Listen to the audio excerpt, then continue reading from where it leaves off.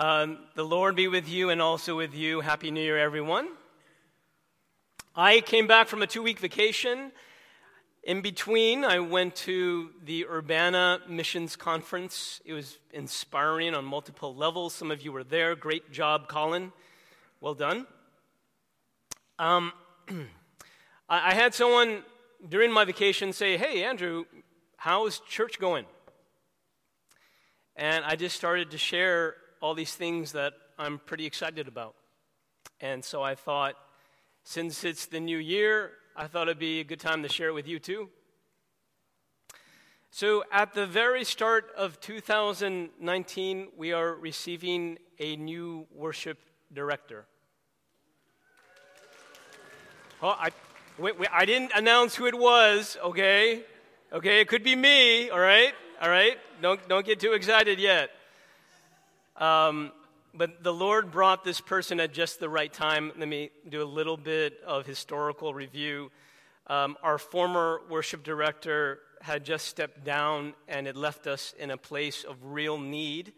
But all the while, maybe like I'm freaking out, but God knows exactly what he's doing. And so he brought to us Caitlin at the time as our worship intern. He brought to us Donald. And then he brought to us Linda and Lauren and Esther, and the whole worship community just responded and rose up. During the past season, without a worship director, by God's grace, the worship community has done way more than just survive. Because without, you just feel like, okay, the goal is survive. But they did way more than just survive. They pushed the ministry forward. And so during that past season, we saw new faces and new leaders and just like a whole new generation rising in song and worship and praise to our God. And so our receiving of Caitlin as our worship director, it's not just the end of a season of transition, but it's the beginning of a new season of new growth and soaring to new heights of worshiping God. And so in this past year, Caitlin has demonstrated great heart, great character, giftedness, passion. She really loves the Lord. She really loves her church. And so we're going to be so blessed to receive her as worship director. So can we give her another hand? And okay. So we're going to commission her on February the 3rd, which just so happens to be Super Bowl Sunday. And I heard that her dad is a big Kansas City Chiefs fan. So if they make it into the Super Bowl, her parents may not come. I'm realizing. I'm joking. They'll be here. And we just can't wait. Actually, Caitlin's like, actually, I don't know if they'll be here. No, I'm kidding. They'll be here. I have faith they'll be here. Can I also, again, I could tell you this later on, but I'm excited about this, so why not tell you now while we're on the brink of a new year? So about 2 weeks ago, I'm sitting with one of our strategic partners who's become a really good friend of mine. His name is Jonathan Zinkai. And we had a good time together, both families just kind of hanging out. And then near the end of the time, Jonathan turns to me and he says, "We know that you rent the church from SDA. Do they have a baptismal?" And I'm like, why are you asking? Yeah, yes, we do. You wouldn't think we do, but that screen rolls up and there's a pool in there. So yes, we do. And he says, well, I have 10 men, because Jonathan Zinkai is co-leading a men's recovery group. These are men who are recovering drug addicts. And so they've been sent to be in recovery, to be in healing, to be in a place of growth with Jonathan. He says, I have 10 men who have received Jesus Christ as Lord and Savior, and we would love to baptize them in a church. And we've asked 2 churches, and they've said no. Now, I don't know why they said no. I'm sure they had good reasons. But in my own mind, as he's asking me this question, I'm like, I would love to say yes. But in the back of my mind, I'm doing like this quick survey of the scripture, like, I can say yes, right? I want to say yes. Can I say yes? And so really quickly, I went to two places. One is with Philip and the Ethiopian. Remember, Philip shares the gospel to the Ethiopian, and the Ethiopian responds, and there is a receiving of Jesus as Lord and Savior. And remember, at that moment, this Ethiopian is in transition. There's no local community to actually say, hey, come to this church, come to this baptismal. Philip says, here's a body of water. Is there any reason that I shouldn't baptize you now? And so Philip actually baptizes the Ethiopian in the body of water right there and then. And I'm thinking with these men who are in recovery, they're in transition. They don't actually have a local church. Their local spiritual fellowship is with the men in the recovery program. So they're also in transition. And then another scripture that just kind of like filed through my mind was Luke 15 with the prodigal son. Now, if you know that scripture, Jesus is actually talking to a bunch of legalists. And there are people, I guess you could say, who are in recovery. And the legalists won't embrace the people who are in recovery. And so Jesus shares one of those moving, one of the most powerful stories he's shared, which is the story of the prodigal son, which really talks about God's heart, that when his lost children come home, he just runs to them. And I'm thinking, okay, in light of what I understand of the scriptures, Jonathan, we want to give you a big yes. Bring those men over. And so they're going to be baptized on February the 10th. And we talked about this as the staff, and the staff was like, no-brainer, this is like the easiest decision for us to make. So that's going to happen on February the 10th. We're going to receive some men who are ready to receive Jesus as Lord and Savior, actually who have already done that and want to celebrate with a local community, and we're going to do it right here. How do you guys feel about that? Pretty exciting, right? Okay, so these are some things that I'm excited about. Also, I'm pretty excited about this series that we're in right now. I think this series is really important, and let me explain why. You guys ever feel like there's a gap between who we're supposed to be and what we actually are? You guys ever feel that gap? Like you might read the scriptures, you might read the Bible, and you have a clear picture of what Christians are called to be. We're called to be like salt to rotting meat. We're called to be like light in a very dark place, compassionate like the Good Samaritan, prayerful like the persistent widow, bold like Stephen who was martyred. And it's like, yeah, I get that Christians are supposed to be that, but then when we look at what we actually are, what we actually do, what we actually think, how we actually live, if we're honest, we'll admit that there's a gap. And some of us would say, actually, it's a staggering gap. It's a great gaping gap. Now, I'm convinced that in this new year, if there's one thing that we can be talking about that would effectively bridge the gap from who we're supposed to be and who we actually are, I am convinced that one topic would be the Holy Spirit. Understanding who the Spirit is, understanding what He does in making us who we're called to be. Spirit of God is called God's personal, empowering presence. And I'm convinced that if we can have a fuller understanding of who He is, what He does, how He empowers Christians to be who they're called to be, that we can more effectively bridge that gap. And I don't know if there's something more important to be talking about than bridging that gap and talking about the Holy Spirit. Let me tell you what you can expect in the next few weeks. Next week, Pastor Calvin, An, and I, we want to do a joint teaching on the Trinity. Okay? Now, we're doing this with a fair amount of fear and trembling. And as I was thinking about this, I'm thinking like, wow, really? Like, we're going to, in the space of 40 minutes, explain the Trinity? Like, I feel like if we're coming with that sort of aim, it's like we're not going to explain anything. But let me say this. People have talked about the Holy Spirit like it's a power or like it's a force. And no, we understand from the Scriptures that the Holy Spirit is a person. The Holy Spirit is God. The Holy Spirit is the third person of the triune God who is no more three than one and no more one than three. There's a lot of mystery, but we do know something of that mystery from the Scriptures. And so we want to, with the best of our ability, together kind of try to articulate what the Scriptures tell us about who the Trinity is. And so that's next week. Now, the week after that, I'm just only going to give you a preview of a couple weeks. The week after that, I plan to do a survey of the Holy Spirit from the Old Testament to the New. Now, I'm thinking that most of us have heard, specific teaching on the Holy Spirit. And, maybe it's from the Gospel of John or maybe it's from the book of Acts.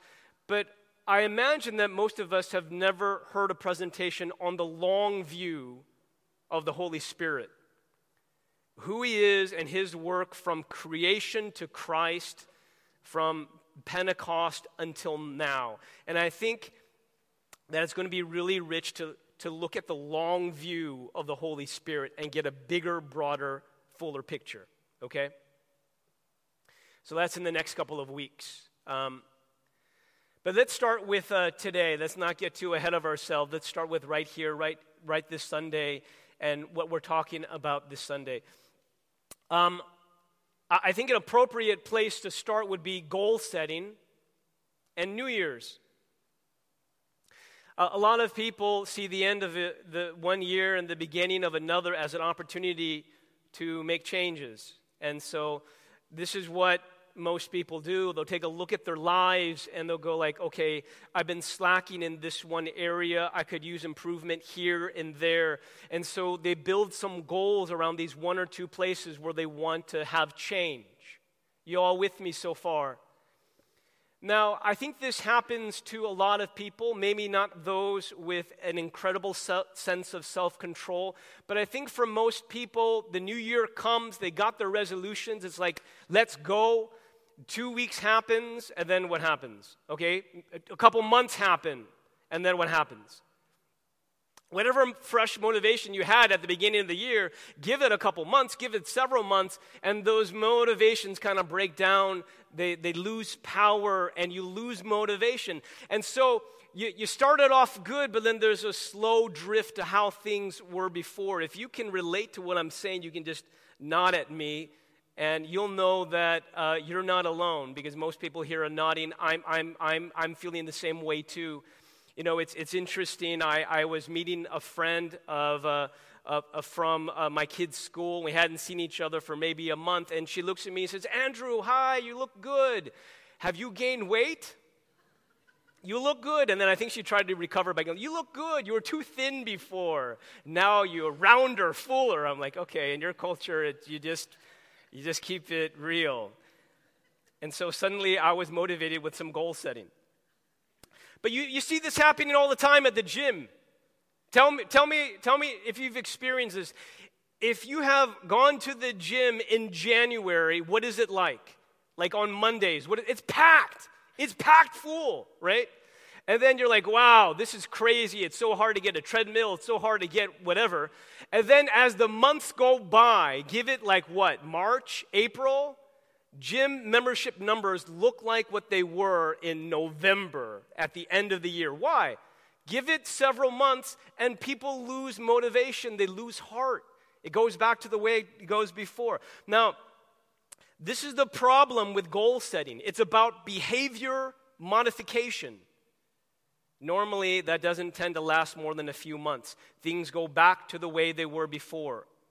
And here's what happens to a lot of us. You reach a certain age where you're kind of embarrassed about setting new goals because you've realized that you've set them before and you didn't reach them. Or you've set them before and you reached them, but you couldn't sustain them. And so a new year comes about, you're like, oh, why bother? I've done this before, it doesn't work. And so life change goes into the response of why bother? Now today, we're going to read through a passage that does talk about life change. But I need to point this out. It's very different from New Year goal setting. And we're going to explain the difference. If you have a Bible, you can turn to Galatians 5. But let me give you a preview of where I'm going for today, because I don't want anyone to get lost, okay? We're going to do something, we're going to go a little bit deeper. Now, as we read Galatians 5, Paul assumes that you understand some primary teaching about the Holy Spirit. This may not be the case. So what we're going to do is we're going to take a step back. We're going to look at the big picture, and we're going to see how the Spirit moved in the Old Testament and how he moves now from the New Testament, from Pentecost until now. And we're going to see the difference. We're going to weigh the difference a little bit.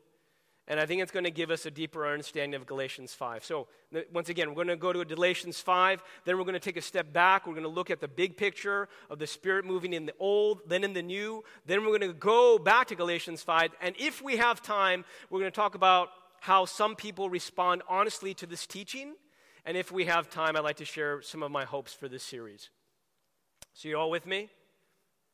Okay, can we rise? I'm going to pray for us, and then I'm going to start reading the scripture. And actually, when we read the scripture, I would appreciate it if you could just remain standing.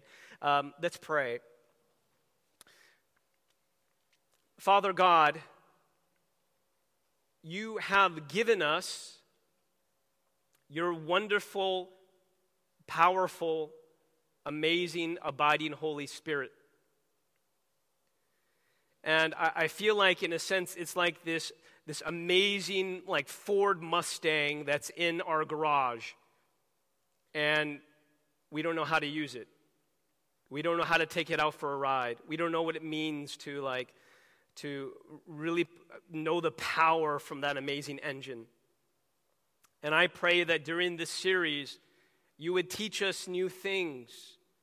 You would help us to understand who you are, Holy Spirit, and how you work inside us, so we might learn what it looks like to follow you, to grow in the image of Christ, and become the Christians that you have called us to be. Father, we just confess that we're not the Christians that you have called us to be, but we also stand in faith, realizing that if we really believe your scriptures, if we really understand who the Spirit is, there is a fuller life that's awaiting to emerge and be practiced inside our hearts.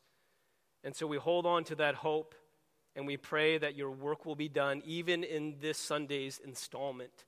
We pray these things in the name of the Father, the Son, and the Holy Spirit. Amen. All right, I'm going to ask you to keep on standing. I'm going to do just a little bit of teaching as we go through this scripture, but mostly I'm just reading the scripture. So here is the Word of God, and remember, we're asking, what's the difference between New Year goal setting and keeping in step with the Spirit? Galatians 5, verse 16. These are the words of Paul. But I say, walk by the Spirit, and you will not gratify the desires of the flesh. For the desires of the flesh are against the Spirit, and the desires of the Spirit are against the flesh. These are opposed to each other to keep you from doing the things you want to do. Really quickly, each of you, according to this passage, has two competing agendas waging war inside you. One is called the flesh, the other one is called the Spirit. They're both inside you. Notice they both have desires, and those desires are at odds with one another. Verse 18. But if you are led by the Spirit, you're not under the law.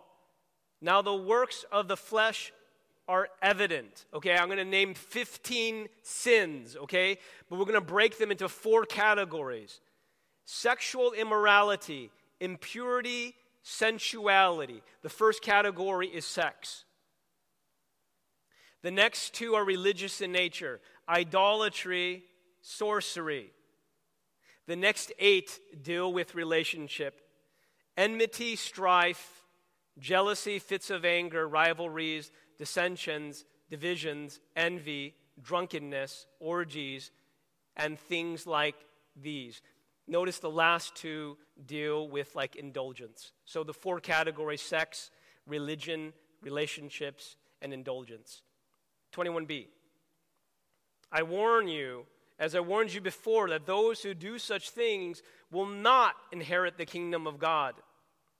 All right, here's the most celebrated verse. But the fruit of the Spirit is love, joy, peace, patience, kindness, goodness, faithfulness, gentleness, self-control.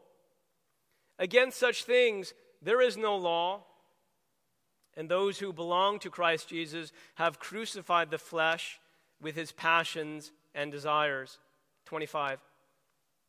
If we live by the Spirit, let us also keep in step with the Spirit. Let us not become conceited, provoking one another, envying one another. And that is the word of the Lord. You guys can sit down. Okay, so we went through the passage. We explained a few things here, and now we're going to go back to the primary question, which is how do people change? How do people change? How do people go from the bad list of 15 vices to the good list of 9 virtues? That's the question. How do people change? And I think the big idea that I see here, according to this passage, is that being more Christ-like, bearing more fruits of the Spirit as described by the 9 virtues, does not grow from behavior modification, but it grows from following the Holy Spirit that lives inside you.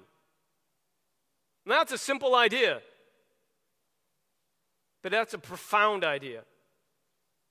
Because if you read like a self-help book, they will say something like, you need to try harder, or you need to be more strategic. You need to try harder. And this passage seems to be saying not try harder, but try softer. It comes from an abiding relationship with God. It's not try harder, but it's lean harder. And the word for us is to keep in step with the Holy Spirit. Now, I don't know if you ever thought what this looks like visually, but hopefully this visual will do a little something for you. My Urbana buddy, Will, would you come forward? I've asked Will if he would, in this little demonstration, play the role of the Holy Spirit. Okay, so I'm you, and today Will is elevated to the role of the Holy Spirit. Okay, all right. Now I just want you to imagine, what does it mean when the Scripture says keep in step with the Holy Spirit? This is not like really lofty stuff. This is just basic teaching and understanding. To keep in step with the Holy Spirit means who leads? Right, Will, okay? And what is my role in following and keeping in step with the Spirit? And what does that look like? Well, here's what it looks like visually, okay? Will, I want you to lead, and I'm going to do my best to follow. Now, just notice, I am so attentive that he is here. I'm looking at what he's doing. Wherever he goes, I go. Step by step, movement by movement. You see, I'm looking at him. I'm not paving the way. I'm not doing my thing. I'm doing whatever he wants to do. Okay, that's enough. He's shaking his booty a little bit. Okay, that's where it got away from us a little bit. Great job, Will. Thank you. Thank you. So clearly, I don't know if you guys know this, but as Christian believers, we have a leader working inside us. So what is your role? Your role is to pay attention. Your role is to be aware. Your role is to cultivate an awareness of the Holy Spirit inside you and what he is doing. Number 1, to be aware of his presence. Number 2, to listen to his voice. Number 3, to cultivate his desires. Now, we're going to come back to this. I think there's more here to unpack on a practical level, but I just want to, I think now might be a good time to actually step back, look at the big picture.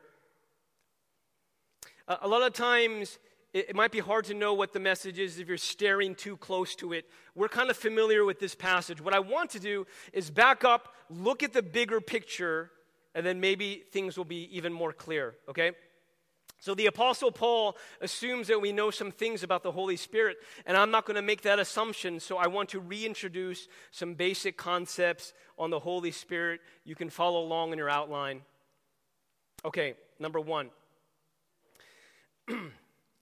Number one, this is his age. I don't know if you've been told this. I don't know if you've been taught this. But this age right now, this epoch in history, is the age of the Holy Spirit. Now, let me tell you what I mean by that. In the Old Testament, the Holy Spirit, of course, has always been active. But I guess you can say he was more behind the scenes. Like he would move in this time and in this place, and then afterwards kind of step back behind the scenes. One Bible teacher called his activity in the Old Testament as the age of visitation. We're now in a different age, but back then it was the age of visitation. He would anoint certain people like kings and prophets, and he would anoint them for certain events. Now, the people that he would choose, it would be selective, like if you were a king maybe, or if you were a prophet, certain leaders. And he would also anoint them sporadically for a period of intense, very important work. But then he would anoint, and then he would leave. But he wouldn't stay permanently. So it was an age of visitation. But then a prediction was made. It was an awesome prophecy that was given, and there was others like it, but I want to turn to one that's definitive, is Ezekiel 36. Ezekiel 36. And Ezekiel here is predicting that there is going to be an age coming, an age of the Spirit, where the Spirit is going to really intensify his work. Okay, read this. I will give you a new heart. This is God speaking. And a new spirit I will put, what's the next word? Within you, inside you, within you. And I will remove the heart of stone from your flesh and give you a heart of flesh. I will put my spirit within you and cause you to walk in my statutes and be careful to obey my, this is a big deal, obey my rules. This is a big deal. The prophet is speaking of a time when God will put his very own spirit inside his people. And you need to understand that ever since Jesus ascended to heaven and the day of Pentecost came, this prophecy has been fulfilled. And it's continuing into this moment. This is the age of the Spirit. Let me read to you a quote from Sinclair Ferguson. He writes this. The Spirit, no, he's talking about Old Testament times. The Spirit had been active among God's people, but his activity was enigmatic, sporadic, theocratic, selective, and in some respects, external. The prophets longed for better days. Moses desired and did not see a fuller and universally widespread coming of the Spirit on God's people. By contrast, in the anticipated new covenant of the Spirit would be poured out in a universal manner, dwelling in them personally and permanently. Now, if you're following along and you're filling in the blank, it goes like this. He now lives inside you. He creates new desires and gives new power. This is a big deal. We are living in that age. I don't know if you knew that. It means a lot. I'll give you an example. I'll give you an illustration. Recently, last summer, one of our home group leaders by the name of Quest Liu got married. Now, yeah, you can cheer for him. He's not here right now, but you can cheer for him. I'll let him know that you cheered. Now, the history on Quest is that he became a Christian. Oh, Christian's right there. He became a Christian in college. Actually, I was there when he gave his life to Christ. It was amazing. And then a couple years went by, and he got baptized. He got baptized right here at Christian Layman. I don't know if you guys were there, but that was also amazing. And guess who came for his baptism? His brother Gus. And then a couple years later, I heard that Gus became a Christian. I overheard. I don't know what happened. And then a couple years after that, Gus went on a missions trip with us to Vietnam. And so I was like, okay, I'm pretty sure that Gus is a believer. And so at Quest's wedding, it was his wedding rehearsal, I sat next to Gus, and I was finally able to have a conversation with him. And I said, Gus, so I've always meant to ask you, like, what happened? And he goes, like, what do you mean? And I said, well, I saw you at Quest's baptism, and then I heard you became a Christian, and you went with us on the mission trip. So what happened? I never had a chance to hear his story. And he says, well, it all started with my brother.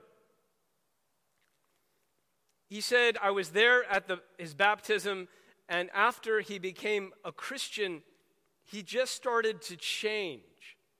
Like he just became a different guy. And he was like, yeah, everyone can tell. Like I noticed, my sister noticed, my parents noticed. He just wasn't the same, and we all could tell. And I said, well, how so? And he's like, it's hard to describe. He was just different. He was like different from the inside. And I want something more concrete. Like, what do you mean did he glow? Like, what was it, you know? Would he say, God bless you, when you would sneeze? I mean, what was it? And I said, well, I guess what it was is that he just became more loving. His relationships were changed. He was just a more loving person. Now, let me just explain, okay, what happened to Quest when a person who knew him all his life and said, okay, he's a different guy. I can't explain it. He's just different from the inside. He loves more. What is that? It's the Holy Spirit. I think that's actually the best way to explain what the Holy Spirit does inside a person. He indwells inside, and he changes them from the inside out, and they have new desires.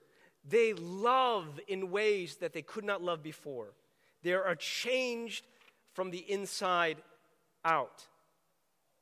Okay, so we're taking this teaching about this age of the Holy Spirit, you know. It used to be where he was selective, he would only work with a few, and now he works for all believers. It used to be that he was with us, but now he's inside us. It used to be that it was just sporadic, just moments where he would anoint, but now he lives in us permanently. So before it was an age of visitation, now is an age of habitation. The Holy Spirit indwells inside the believer, changing them from the inside out. Have you been taught that? Do you know that? Do you know his person and power that's living inside you? Now, you take all this and you go back to Galatians 5. Maybe you go back with some new eyes. Okay, let's go through this. Verse 22, but the fruit of the Spirit. By the way, I just want to point out that fruit is something that takes time to grow, not days.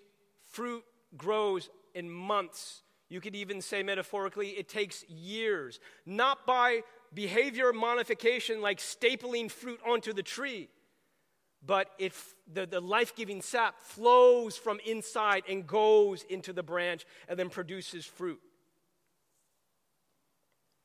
And so, we take this, by the fruit of the Spirit is love, joy, peace, patience, kindness, goodness, faithfulness, gentleness, self-control. And then verse 25, if we live by the Spirit, let us also keep in step with the Spirit. Let me hear you guys say, keep in step with the Spirit. Okay, but before that, what I think we should take away from Galatians 5 is this: know what you have. Know what you have. Actually, it's more like know who you have. I think this is a very powerful idea. I want you to imagine with every day of your life what it would look like if you only knew what you already have. What would your life look like if you really believed this? That God imparted his Spirit, his very own nature, to live inside you permanently. All believers. Wow, that's a big idea. Do you really believe that? I actually feel like if you believe that, it would be a game changer. It would be a game changer. What if the next time you were struggling with sexual sin, and you, in the middle of it, in the middle of temptation, you say, hold it, wait a second, wait a minute. God's Spirit lives inside me. Do I really believe that? And then maybe you're like, okay, God, you, Holy Spirit, where are you? Where are you right now? And you're trying to identify, like I was looking for Will, His presence inside you and the new motivations that He's creating and the new power that He's given you through His indwelling Spirit to live in a way that pleases God.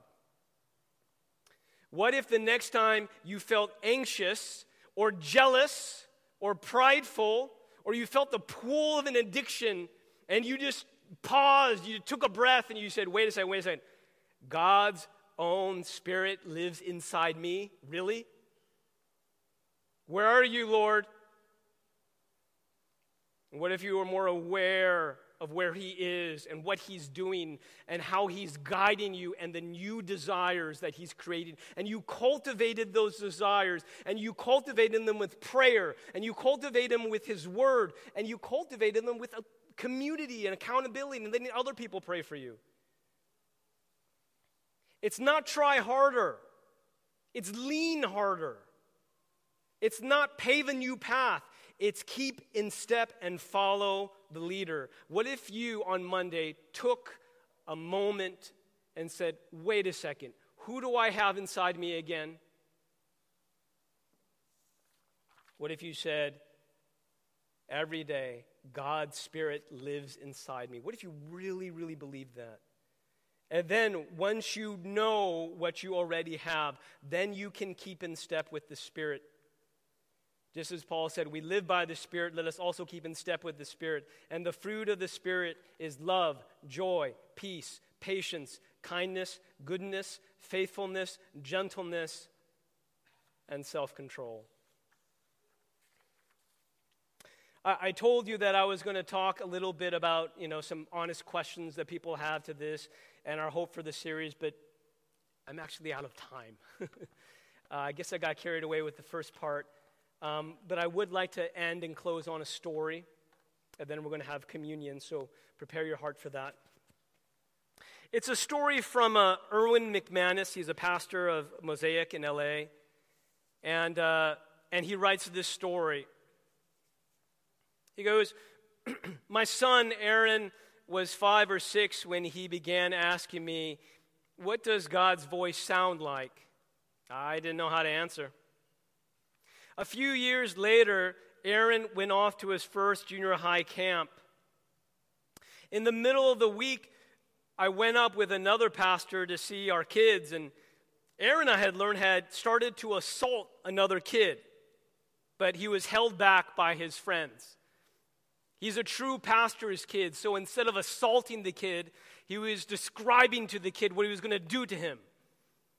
And his friends held him back. He was unrepentant, wanted to leave camp. He pulled together his stuff and he shoved it in the car. He wanted to go home. So I asked him for a last talk before we drove away, and we sat on 2 large rocks in the middle of the woods.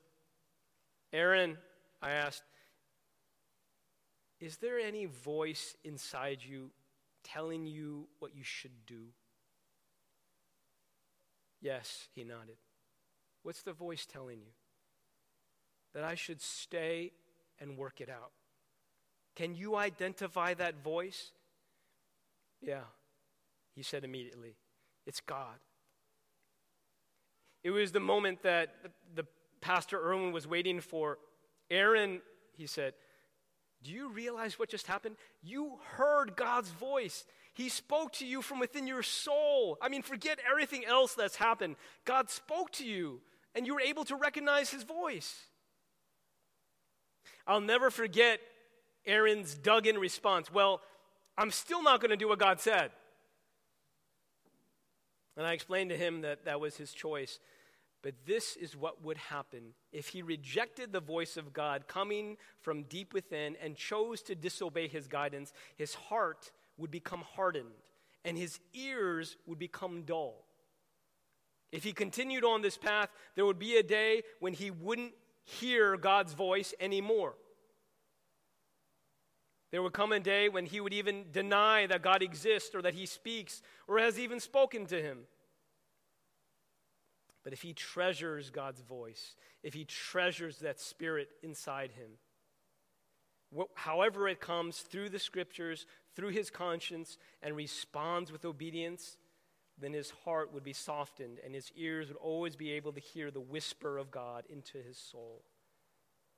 Aaron chose to stay. I'm grateful to say. If he had chosen differently, he would have begun the path towards nominal discipleship. Perhaps he never would have rejected the faith overtly. He might even have chosen to be a faithful attender at church and been by everyone else's estimation a good man, but he would no longer be a close Jesus follower. Church, it is amazing, the reality that God has put his very spirit inside you. Do you know that? Do you know his voice? Do you know his guidance? Are you cultivating his desires in your life? This is going to be an exciting series. I'm excited to grow in the fullness of God's Spirit inside us. Let's pray.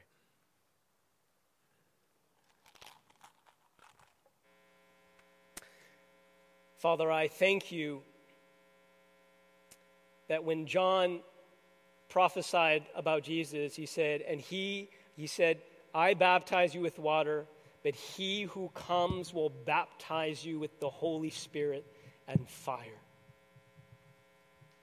Father, you have paid the highest price, and Jesus ascended to heaven so that the Spirit could come and not just be with us, but be in us. Help us to learn how to live in the fullness of his person and his power and his life. We want to be more like Jesus. I pray that this series would be made powerful because your Spirit abides in us and you are the power for our life transformation. In Jesus' name we pray.